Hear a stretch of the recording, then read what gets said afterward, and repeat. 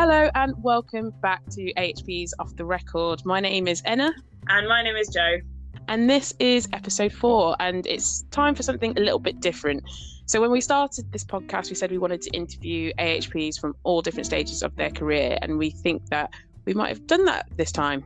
Exactly. Our last 2 guests have been in leadership roles. So in comparison, our next guest today is quite early on into her career. We're particularly excited as today we have a fellow podcaster who is also a speech and language therapist. So we've got Ilya Nadi joining us today. Ilya, do you mind introducing yourself to everyone? Yeah. Hi, my name is Ilya. I'm a speech and language therapist. I'm a band 5 and I qualified last year. So I've been working for just over a year now.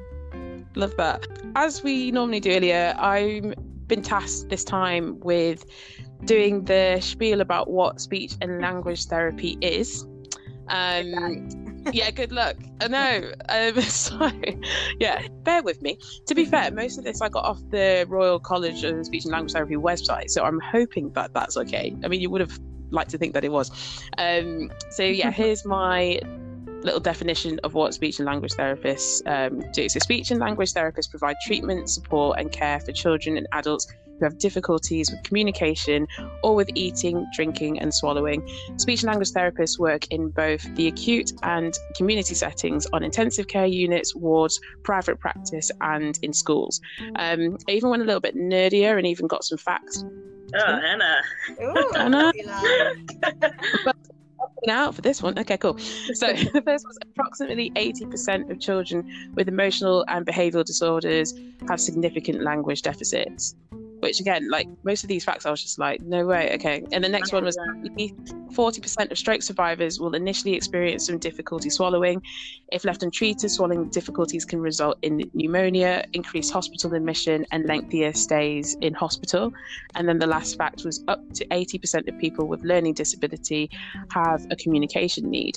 So I think that hopefully paints a bit of a picture for everybody in terms of how much speech and language therapists are needed. Yeah, and those are really great facts that you found, because I think a lot of people don't really know what speech therapists do generally, but that is just, yeah, those figures and stats show how diverse the speech therapy work is and how necessary it is, but it doesn't really get as much clout as a lot of the other allied health professions, I think. I love that, clout. So true. That's hopefully what we're trying to do, change that a little bit, especially with these podcasts, is to get professions that aren't necessarily, and allied health professions that aren't in the forefront, get them a little bit more recognised and people understanding exactly what they do. Yeah. Exactly. I feel like even allied health professionals don't often know exactly what other allied health professionals do. So there's obviously such a... Because we all work so closely together, like in the field that we work in, we always have MDT stuff together, but we still actually are not sure, what is that person's role? What does an OT do? What is that physio's role in my patient's care? Like, so I think what you guys are doing about bringing all of these AHPs together and highlighting all the different fields that they work in is just really important as well for us, but for people listening as well who might not know what their AHPs who work with them are doing either. Exactly.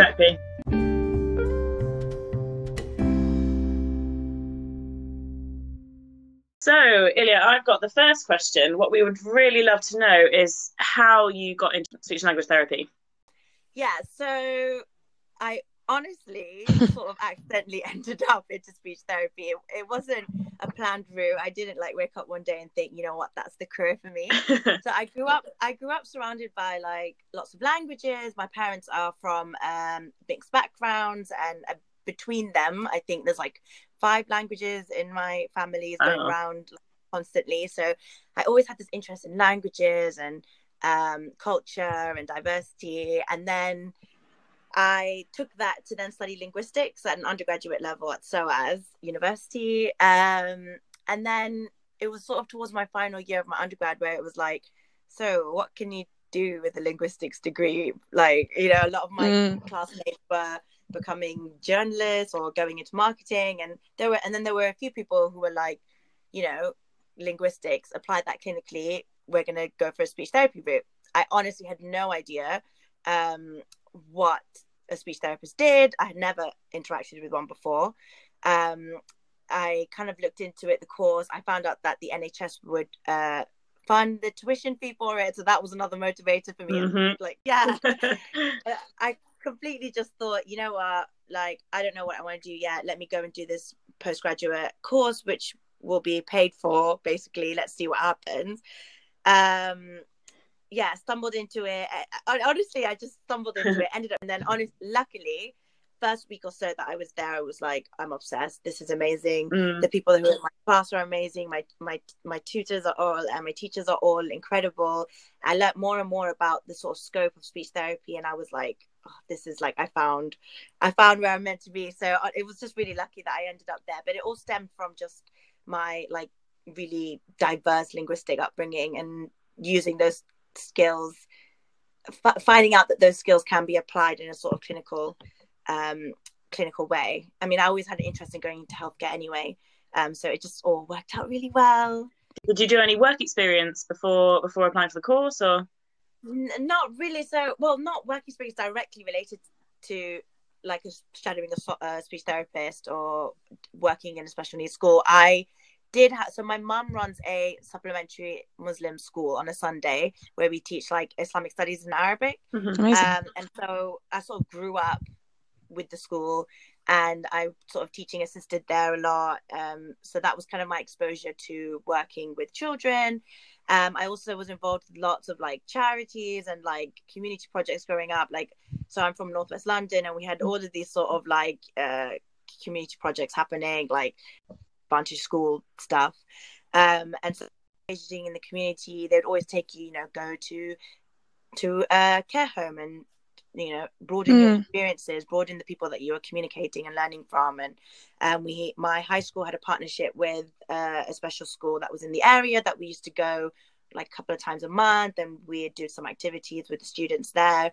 So it wasn't like I had a work experience, but I had that's life experience. Yeah, I'd had opportunities to be exposed to pretty much a broad range of a speech therapy caseload without even knowing it. So I just started to put two and two together and was like, oh, like I can do this and actually be a therapist and do these skills and incorporate all of these advantages that I have with linguistics and clinical and all of that kind of stuff. So yeah, again, it was all sort of, I tripped and fell, but luckily on my feet.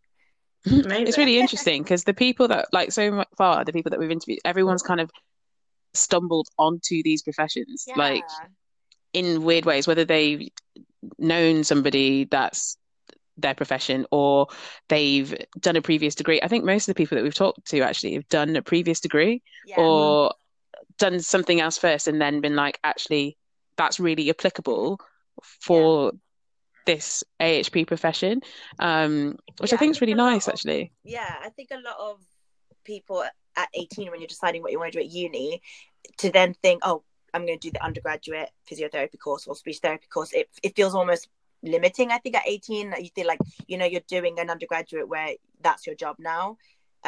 So I think that's probably the main reason why a lot of people end up doing it after getting a lot of experience first. But I also think, again, like we spoke about earlier, is just like the lack of exposure. I think when you think I want to go into a clinical or medical career, you're thinking doctor, dentist, nurse. Like who knows what an occupational therapist at 16 when you're deciding that sorry, that you want to go into something in a hospital, like maybe that's your dream setting to work in, but what is it that you are shown on TV or when you're going for appointments and stuff? You're only kind of really interacting with that unless you have had experience with that specialist service. That's kind of how we ended up sort of first getting into our page as well, our Facebook page, because there was so much sort of in the midst of everything that was happening, there was so much information about the doctors and nurses and what they were doing in the start of the pandemic, but really nothing about allied health professions or anyone else. Yeah. It's interesting what you said about it being a bit of a, being 18 and going into a uni course that is going to be your profession. Because for me, I went straight to a physio undergrad. And that was one of my reasons for doing it, because I was thinking, well, I could go to uni and do biology or geography, but then what am I going to do? And I thought, well, actually, if I do physio, then I've got a path. But it's interesting to hear that from another. Well, you were a very wise 16-year-old, because for me, and most of my peers, I can imagine, were just kind of like, oh, I just want to go uni for the sake of going to uni, like the thought of being restricted down to a career like that. But that was also a time where, I mean, now it's so expensive to go to uni. Like I really would like recommend going to uni if you're going to end up with something that you know that you're going to do at the end Completely of it. agree now. Yeah. Because you're spending so much money on it. Maybe back then we had the freedom to, you know, broaden our skills in such a broad topics on subjects, but now I don't feel like we have that luxury anymore. No, I completely agree with that. I think there's been a lot of change with regards to, I was doing I did the MSc physiotherapy course, which was also funded at the time, which now I know like things are very much different now, and it's not the case. And then I absolutely love what I do, but that definitely plays like a factor into it. 100%. So like we're very much wanting people to be sure. I think that's another reason why we're doing this, is because we want people to definitely have the experience and maybe go and like shadow people first if they want to get into these professions. But there's also like apprenticeship schemes. There's other routes to get into these professions that don't necessarily mean you have to definitely like go to uni to be able to do it, which is definitely coming out more now, which wasn't necessarily there maybe when we were doing it. Yeah, I think that's so important. Like, I'm really, really trying to encourage, like, even if you're an allied health professional who works or has a time where they spend in a school, maybe if you're a community therapist, trying to outreach as much as possible there and be present and be representative, because I think young people don't know what options are out there for them. And I think, it's really important. And after you've done a degree already, nowadays people can't afford to then have the luxury to go and do an MSc or the conversion and stuff. So we need more of our AHP. We do, from early on.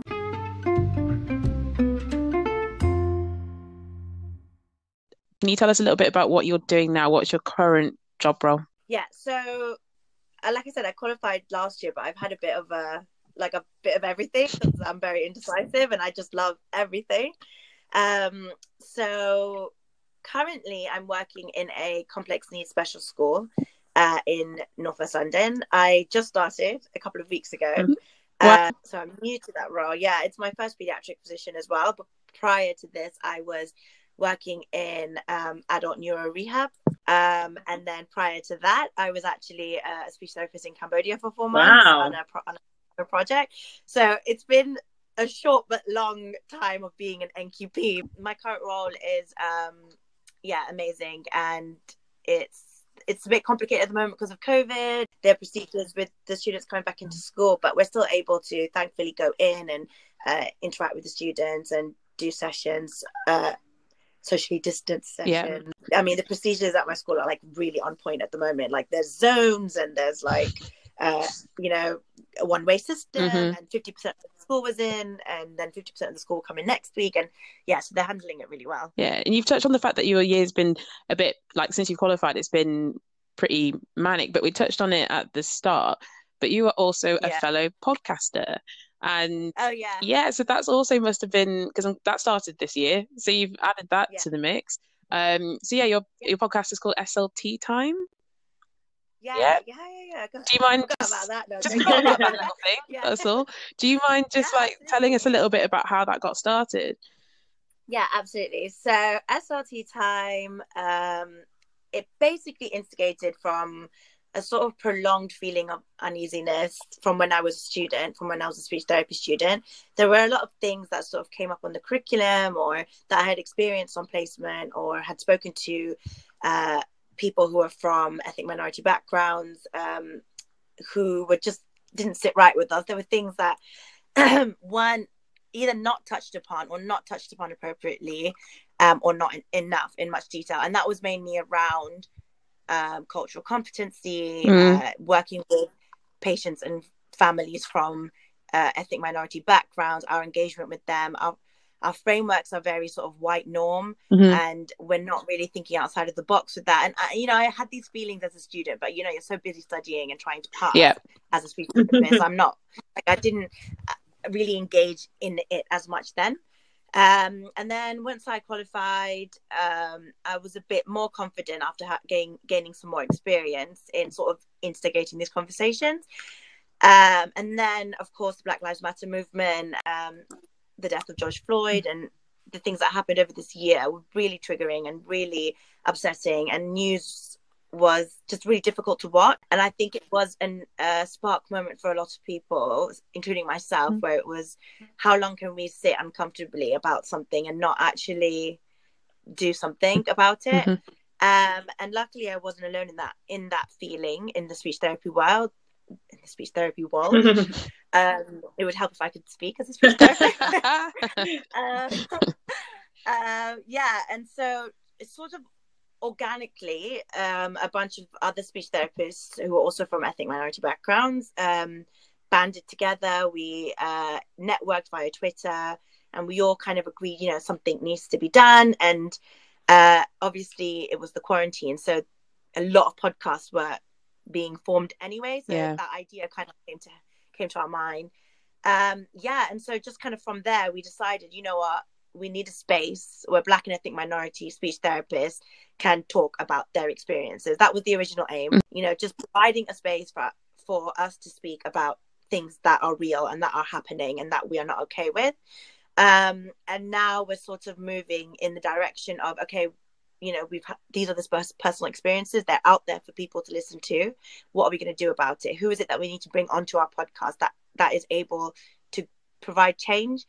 So bringing in leaders, bringing in our white colleagues, so that we can have these conversations with them. And so that's kind of where SRT came from and is going. But we've had a really great response from it. It's been a really incredible project, and we've had lots of really amazing responses from the SLT world, and it's just been a really great excuse to network with lots of different speech therapists. Like, there was this first year undergraduate speech therapy student who contacted me, and she was like, we came across your podcast, and I just want to say, how inspired I am, and I wear a headscarf, and I've had this and this experience, and listening and seeing you guys has just made me feel really motivated, and I'm part of it. I will be graduating into a community instead of feeling really isolated, which is how I'd sort of been feeling until now. And she just says some really, really, really sweet stuff, and it just makes you feel like, this is worth it's all it. worth it. Yeah, it's tough work, but it's I'm glad that we're involved and that these conversations are happening now, and we're able to provide this space and network for BAME therapists. No, definitely.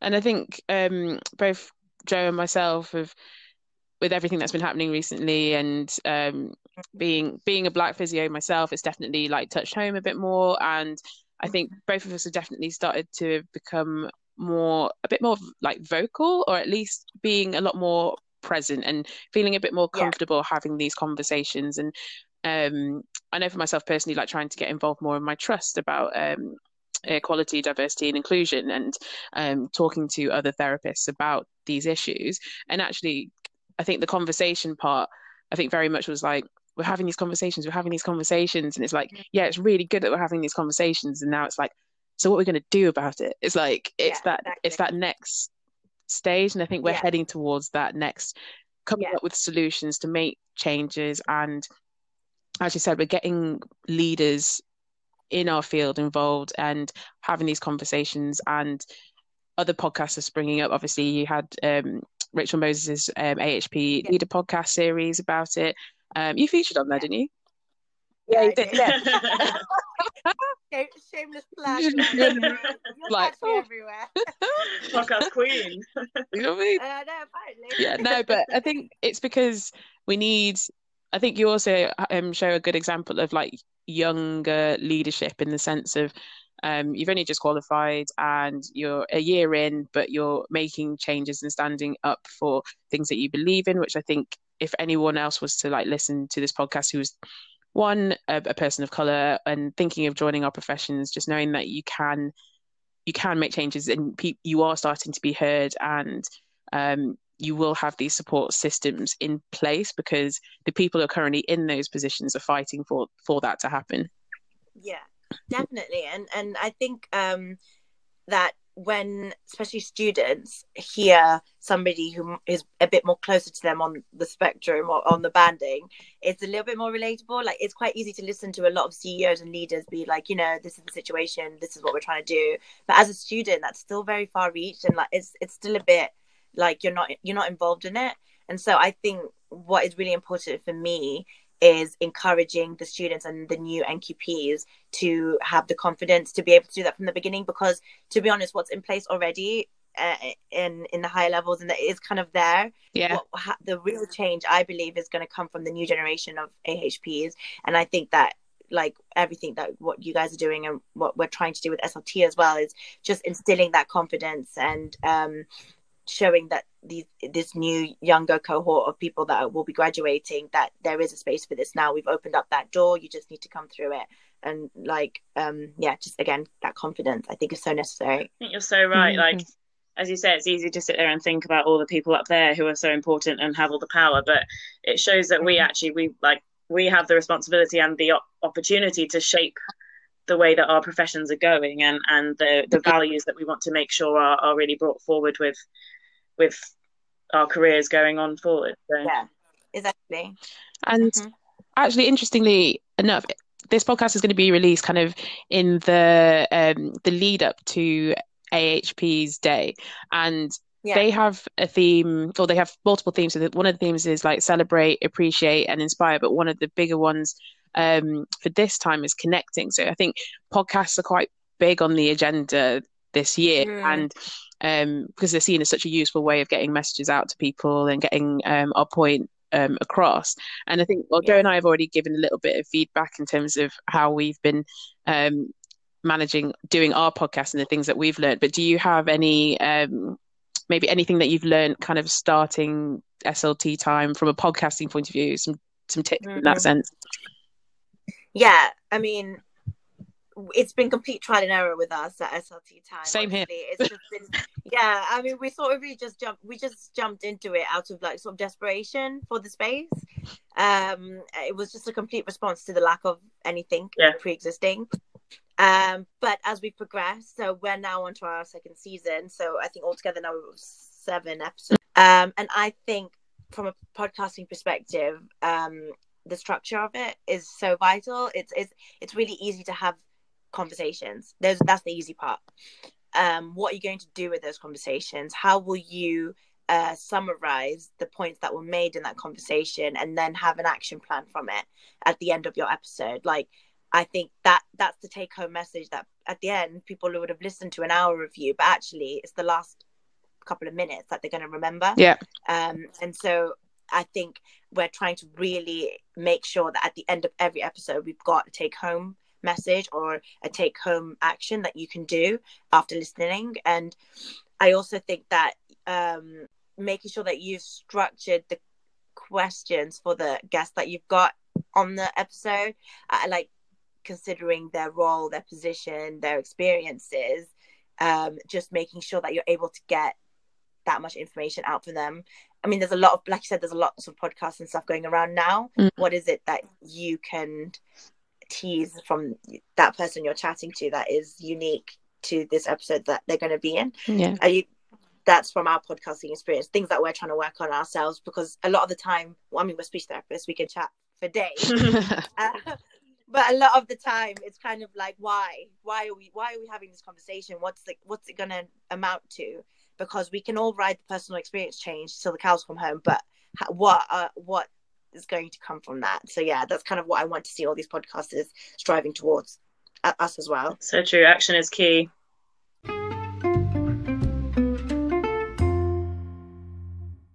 So moving on to our next section. In the second section, we have been discussing with the people we're interviewing the COVID pandemic and how their roles and responsibilities changed during the pandemic. So finding out whether their job changed altogether, whether they were redeployed, or how they're affected. So it'd be great to know just sort of your experience of the pandemic in your job. Yeah. So I had a bit of a turbulent COVID experience. My father actually passed away at the beginning of the pandemic. Oh, bless you. He had some other illnesses, and then I think it was COVID related towards the end, but it was very, very early days, so they weren't really sure at the time. But so that happened, and it was a bit difficult for me to go back to work. I think as well, a lot of my colleagues and friends had all been redeployed and were all working on the front line. And I actually found that really difficult to observe because I felt really guilty that I wasn't able to do that during that time. So, I mean, obviously, in retrospect, now I could never have done that. I was not emotionally or mentally ready to be there in that space. No. But yeah, I mean, I think for a lot of healthcare professionals who did experience loss and grief over the COVID period, who might not have been able to go and be on the front line and redeploy and work, were probably battling similar feelings. So I've been quite open about talking about it because I feel like it's important to acknowledge that, you know, we wanted to, like, we're all healthcare workers, we all love helping people, but there were people who weren't able to do that. And some people are shielding, some people are dealing with different things. So just to, I mean, if you're listening to this and that relates to you, then just know that, you know, you're not alone and that that's okay. And that everyone's COVID experience is different. But yeah, I mean, so that was like quite early on. That was like March, April time. And then when I was ready to start working again slowly, I found it. So when I was qualifying, I always thought I'm going to go into acute. I love working in a hospital. This is like, hospital's my dream. And I was working in a hospital with my adult position. Like once a week, I was based in a hospital. And I found it really difficult to go back into the hospital afterwards. And so actually my whole career change is as a result of everything that's happened in COVID. But it's for the best. In retrospect, I'm really happy where I am now. I'm finding out actually that I'm more happy now than I was then in those acute jobs. But yeah, so when I was working in adult community before my current job and I got back into working, it was all teletherapy and it was all online communication groups and online assessments, and it was strange to jump into that especially after my like sort of 2 months of not doing anything. But I loved it. Like, honestly, I embraced teletherapy and online working wholeheartedly. I'm a big tech nerd. I love like things online, and I love doing all this like virtual stuff. I also think it was like really necessary because a lot of adults and a lot of people who are in adult services might not have had the opportunity to brace this like technical era if it wasn't for the lockdown. And 100%. I mean, yeah, and technical skills are like vital now, and they will be in the future increasingly. So it was a bit of a harsh way to throw a generation that might have been avoiding it into sort of forcing them to use their tech skills. I mean, most of my isolation was spent like, you know, this is the mute button, this is yep. yeah no, now you're sharing screen, we don't want to see that. Like, that was pretty much my whole June, July. But I really like a lot of like when we got feedback and stuff. So in my old job we had a weekly communication cafe. And so it would be, there was like 30 people that would attend. So they were all stroke patients who were in neuro rehab in the community. So they would all come with varying levels of communication difficulties, and we'd just have a chat, we'd do a quiz, we'd break out into smaller groups and have different topics for the week. And it was just so nice, like the feedback people got, feeling more confident using a computer, and the fact that they were feeling really anxious and had lots of anxiety over the quarantine, but, you know, using the cafe and using Zoom and stuff has allowed them to, you know, connect more and meet new people still, even during the period of not leaving your house. And so, yeah, that was something really, really vital that I think speech therapists were doing during the coronavirus. A lot of them were trying their hardest to carry on working with their social communication and interaction goals and skills, but virtually. Being fairly newly qualified, you know, working for a year, how did you find that transition of working with patients virtually? Because I feel like, I mean, I don't know, I've sat in a few speech and language therapy assessments, but my sort of understanding is that if I was trying to do what they're doing, I'd want to be like really quite close and being able to hear what was going on and really see what they were doing. So how did you find like doing that virtually? Exactly. I mean, that was when it first became a thing that everything was going to be teletherapy. The speech therapy world on Twitter like was going crazy. They were like, how can we build connections and rapport without being face to face? You know, people who were doing face to face were like, how can they read my lip cues and facial expressions when I'm wearing a mask? And you know, I mean, our whole thing is about utilizing every part of you for communication. So yeah, I mean, people were going crazy about it. Personally, I completely embraced it because I haven't actually had, like you said, I think maybe me being uni qualified was a benefit because I wasn't so set in my ways. I had tried and worked in so many different settings, doing different types of things, that actually just doing something new wasn't so overwhelming. It was very much just like, oh, this is like a new placement, or this is just, you know, New rotation. Yeah, I'm just hopping around experiencing things.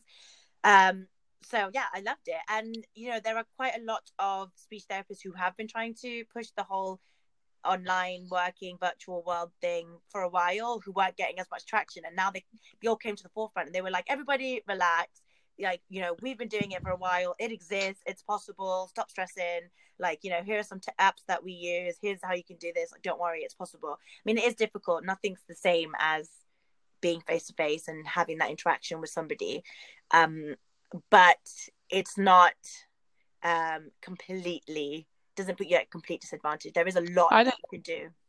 I completely agree. So I work in outpatients in pelvic health, and we are doing majority of our appointments now virtually. Yeah. And there was initial kind of like, oh, you had it from patients being just like, wait, so you're not gonna touch me? It's just gonna, yeah. I mean, it must have been much easier for you guys than it was for us, because at least from a physio point of view, it's definitely a bit of a struggle. But like again, it was one of those where all the red tape all of a sudden got removed from issues of, oh, can you do virtual calls, and do patients have to come in for every session? And we've very much found that we can achieve and are still getting really good outcomes doing virtual appointments. It's allowing a lot more time for like flexibility for patients. They're able to they can either sometimes like in between meetings, like they'll be able to like have their virtual appointment, and there's a lot more flexibility, I think. And I think, yeah, there was definitely that initial fear about it. I think we're definitely embracing it. And also, it's just like everywhere's more electronic and tech savvy. It's about time that like that's how I felt about the NHS and everyone like kind of got on board with that. That's how I've got to ask, can you do a virtual swallow assessment? You can, yeah. I mean, obviously you won't be able to physically feel sort of, you know, elevation of the larynx and stuff, but I mean, most of the time our dysphagia assessments are like observation and watching any sort of response to how they eat. So we'd like we'd just watch them having a meal over Zoom. We'd ask them to prepare, or the family or the carer to prepare a range of textures that we can observe them eating. And you get a lot of information and observational. And if you're working in learning disabilities, most of the time you wouldn't be touching them for a dysphagia for a swallowing assessment anyway, because they wouldn't be able to tolerate that. So my experience from learning disabilities is all of my dysphagia assessments were observational and from reports and speaking to the family about if they've seen any signs or any concerns. So don't mean to put you on the spot, but do you mind just explaining what dysphagia is? Yeah, I realised after I said that I probably should.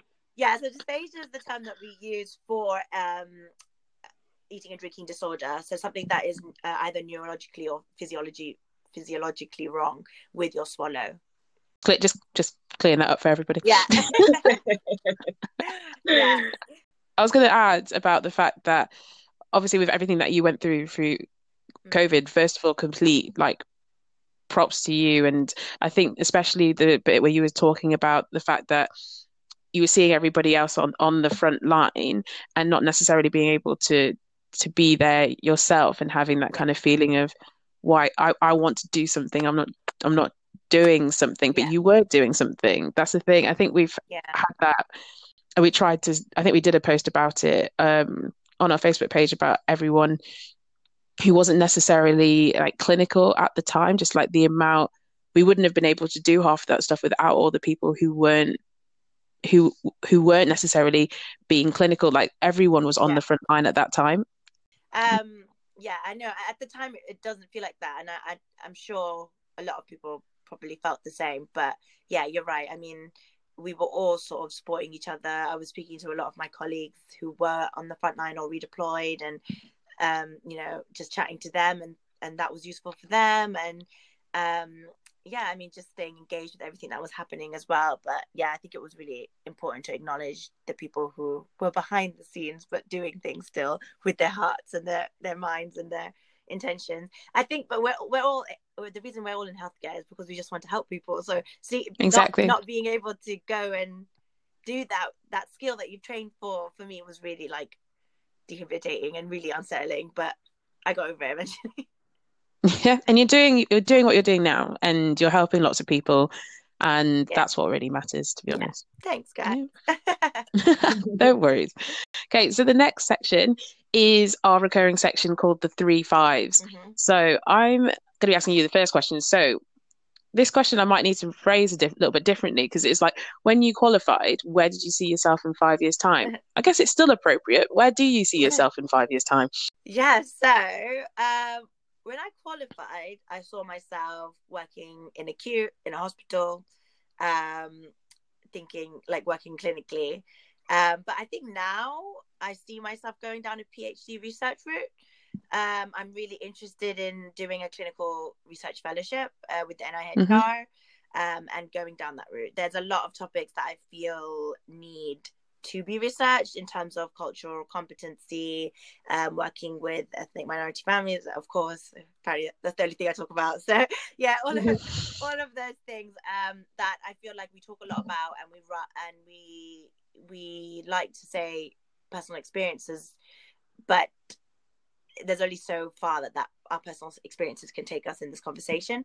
There is a point at the end where it needs to be like, show me the stats that changing the way I practice is going to benefit this family who are from a war-torn country. Like there needs to be work going in there, and I'm getting to the point where I feel like that's where I want to go to back all of the work that I've been laying the foundations for this year.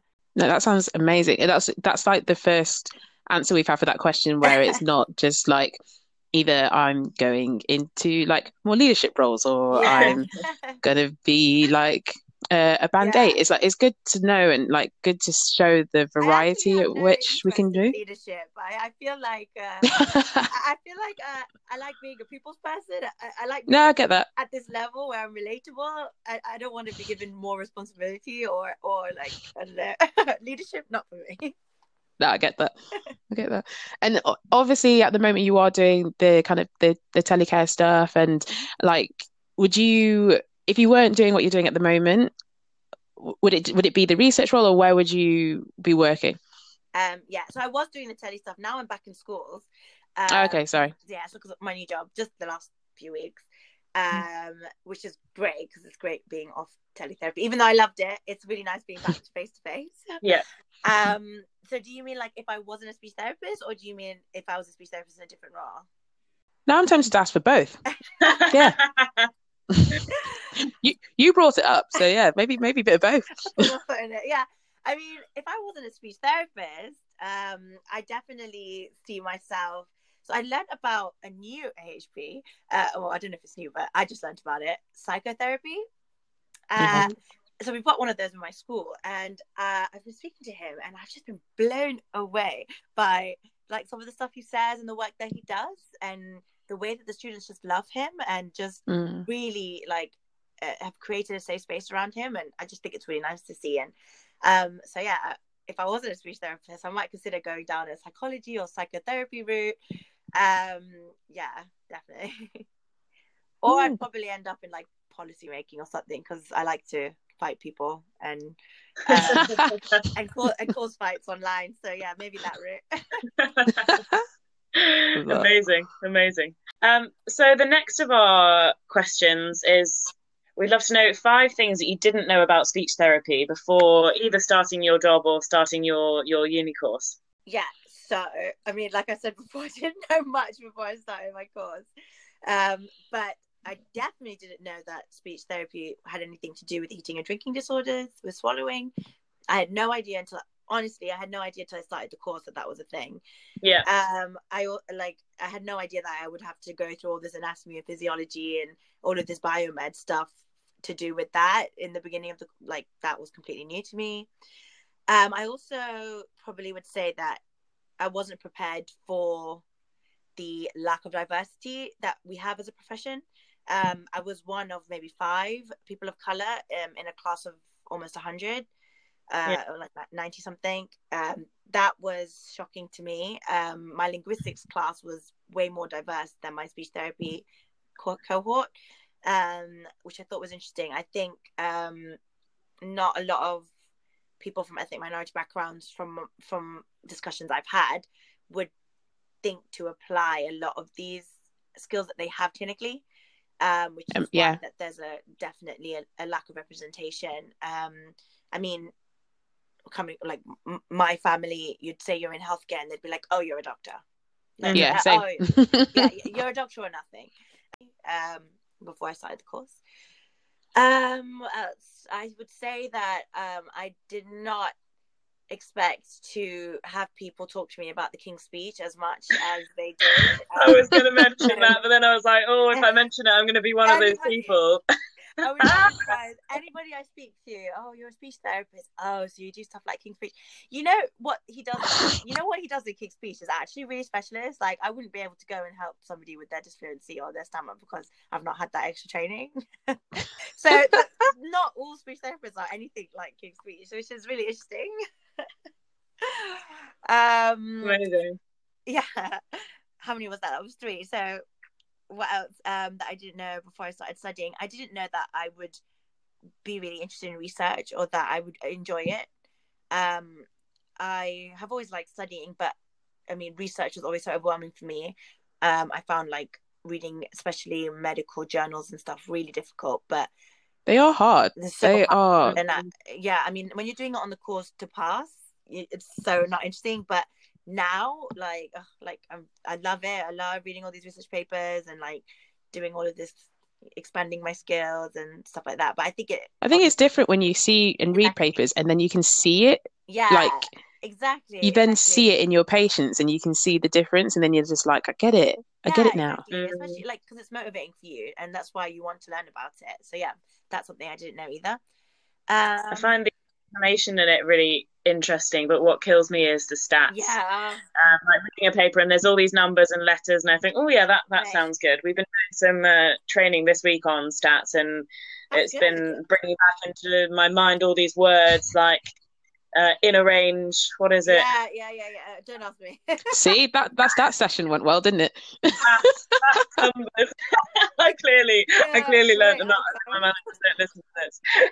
I know, that whole statistics module we had on the course over my head. But I mean, ironic because I said that I'm now interested in going down a PhD route, but we'll see. I'll have to pick that up quick. And I think maybe the last thing would be I probably wasn't prepared for how emotionally and mentally and physically draining the course was. I think any allied health profession course is. I wasn't prepared for that. I thought that it would be it's just an allied health profession. It's not medicine. It's not like I'm doing a whole biomed thing.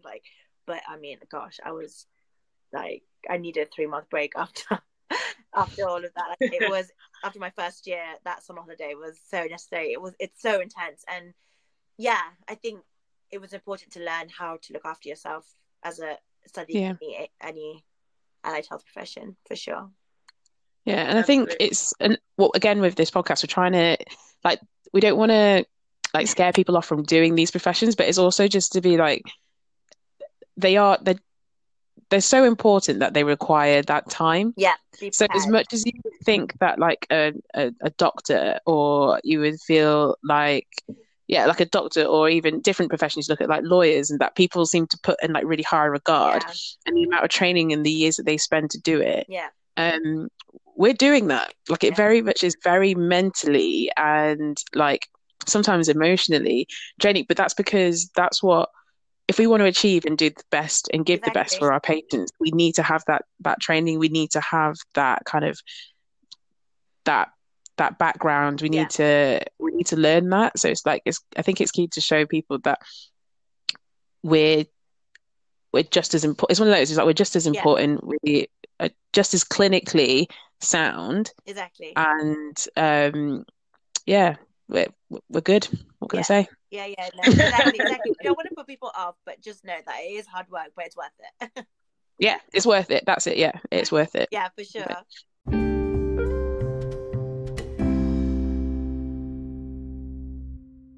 Now it's talking about 5 things you enjoy about your job.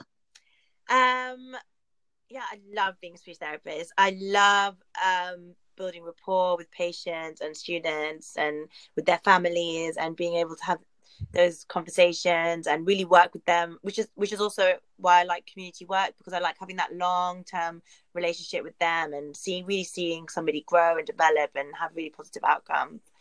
Yeah, I really love sort of the face-to-face element of it.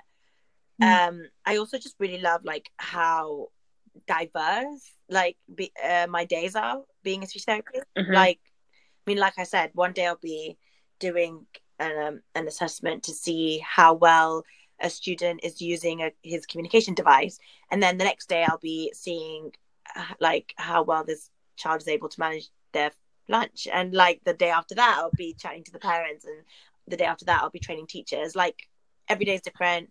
I love that so much. I also really enjoy just sort of like happy endings. Like I love outcomes and results. I love it when you see the fruit of your work, and you see somebody who's really been engaging with you and actually get better and improve, and like help deal with their impairment and stuff. And I mean, not just like, their impairment got better, but I also really enjoy seeing confidence rise in patients and students, families connecting more as a result of therapy. Like we do a lot of work with like social communication and your interactions with people, and I think when you do that group work with a family, it's like really special because you're really helping that bond with them, and you can see it, and it means a lot to them. I also really love like how how we all work together as allied health professionals. Yeah, agreed. Yeah, and I really love it because we have so much to learn from each other, and when we work together, it's like amazing. Like great things happen. Like it's just great, and we've all got such amazing experiences and skill sets. And when you put that all together for one patient or one student, like amazing things can happen, basically. People need to understand about each other's roles. Exactly. And I love meeting people who are in different healthcare professions to me, and just finding out what they do and stuff. Like I said, I met this psychotherapist the other day, and I was like mind blown. We had a whole meeting this morning actually about how we can work together with our students, and like you would never think, speech therapist and a psychotherapist in a room, like so it's great. I mean, maybe you would think that, but I would never have thought that. And I think also I just love the community, like the speech therapy community. I love networking in the speech therapy world. It was difficult at first because I didn't really meet people who I related with, being from an ethnic minority background. Like I said, majority of speech therapists are from like white middle class backgrounds. So I found it quite difficult at first, but then once I got involved with all the stuff that we spoke about before, it was like a floodgates had opened, and all of these people were reaching out, and all these people were engaging, and we've got like a little like WhatsApp groups, and like we've got like this community. We've got this community now, and we've sort of forced our Royal College of the RCSLT to make a BAME networking forum on their website. So we all got our stuff. So yeah, I say forced. The role model now. Yeah, but it's great. I mean, I love meeting speech therapists. Are just really lovely people generally. It's hard to not get along with one. So yeah, that's what I really like, the community of speech therapy that I've now graduated into. So our last question is, what would you tell people, students who are thinking about becoming a speech and language therapist? Any top tips? I mean, I think like we briefly touched on it before, but my main message to any potential speech students would be, don't be afraid to like challenge the status quo. Learning is a two-way experience. You are equally bringing experiences and perspectives into the profession just as much as your practice educators and lecturers are teaching you theory and about how things work now and frameworks. I think acknowledging the power you have in that dynamic is really important as an NQP, as a student, because only then will you appreciate the diversity of yourself and then incorporate that clinically, like knowing that, you know, you speak a language that's going to be so beneficial to you working with a bilingual family. Utilize that. Don't be afraid to utilize that, because it's not what you're taught is the norm to work in clinically, or even you know, you come from this particular country, or you've had this experience and you're working with a family who's also had that experience or a relatable experience. Use that, talk about that, like, you know, create your goals around that.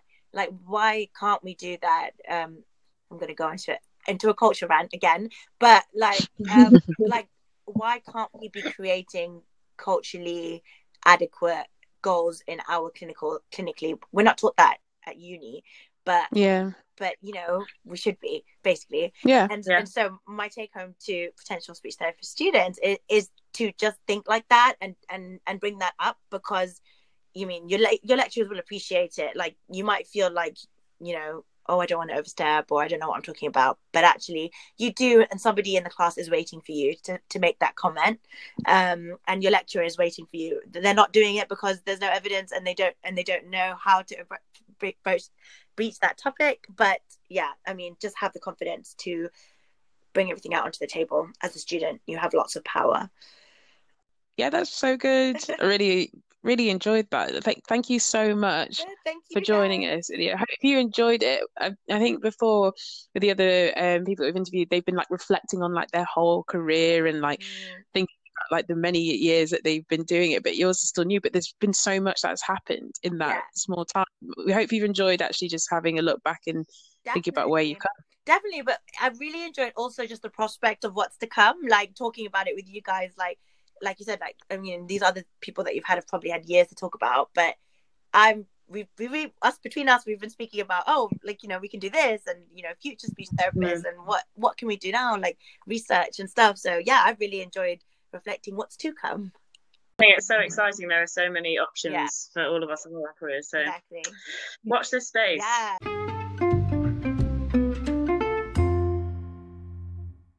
And that is the end of the podcast. Thank you so much for tuning in. We really hope that you've enjoyed listening as much as we've enjoyed recording it. We've got plenty more podcasts to come, so please do subscribe to our channel if you have enjoyed it. And if you're interested in hearing more about Ilya and the podcast that she's running, we'll put her Twitter handle as well as a link to her podcast SLT Time in the episode bio, along with our social media. So thank you again, and bye for now.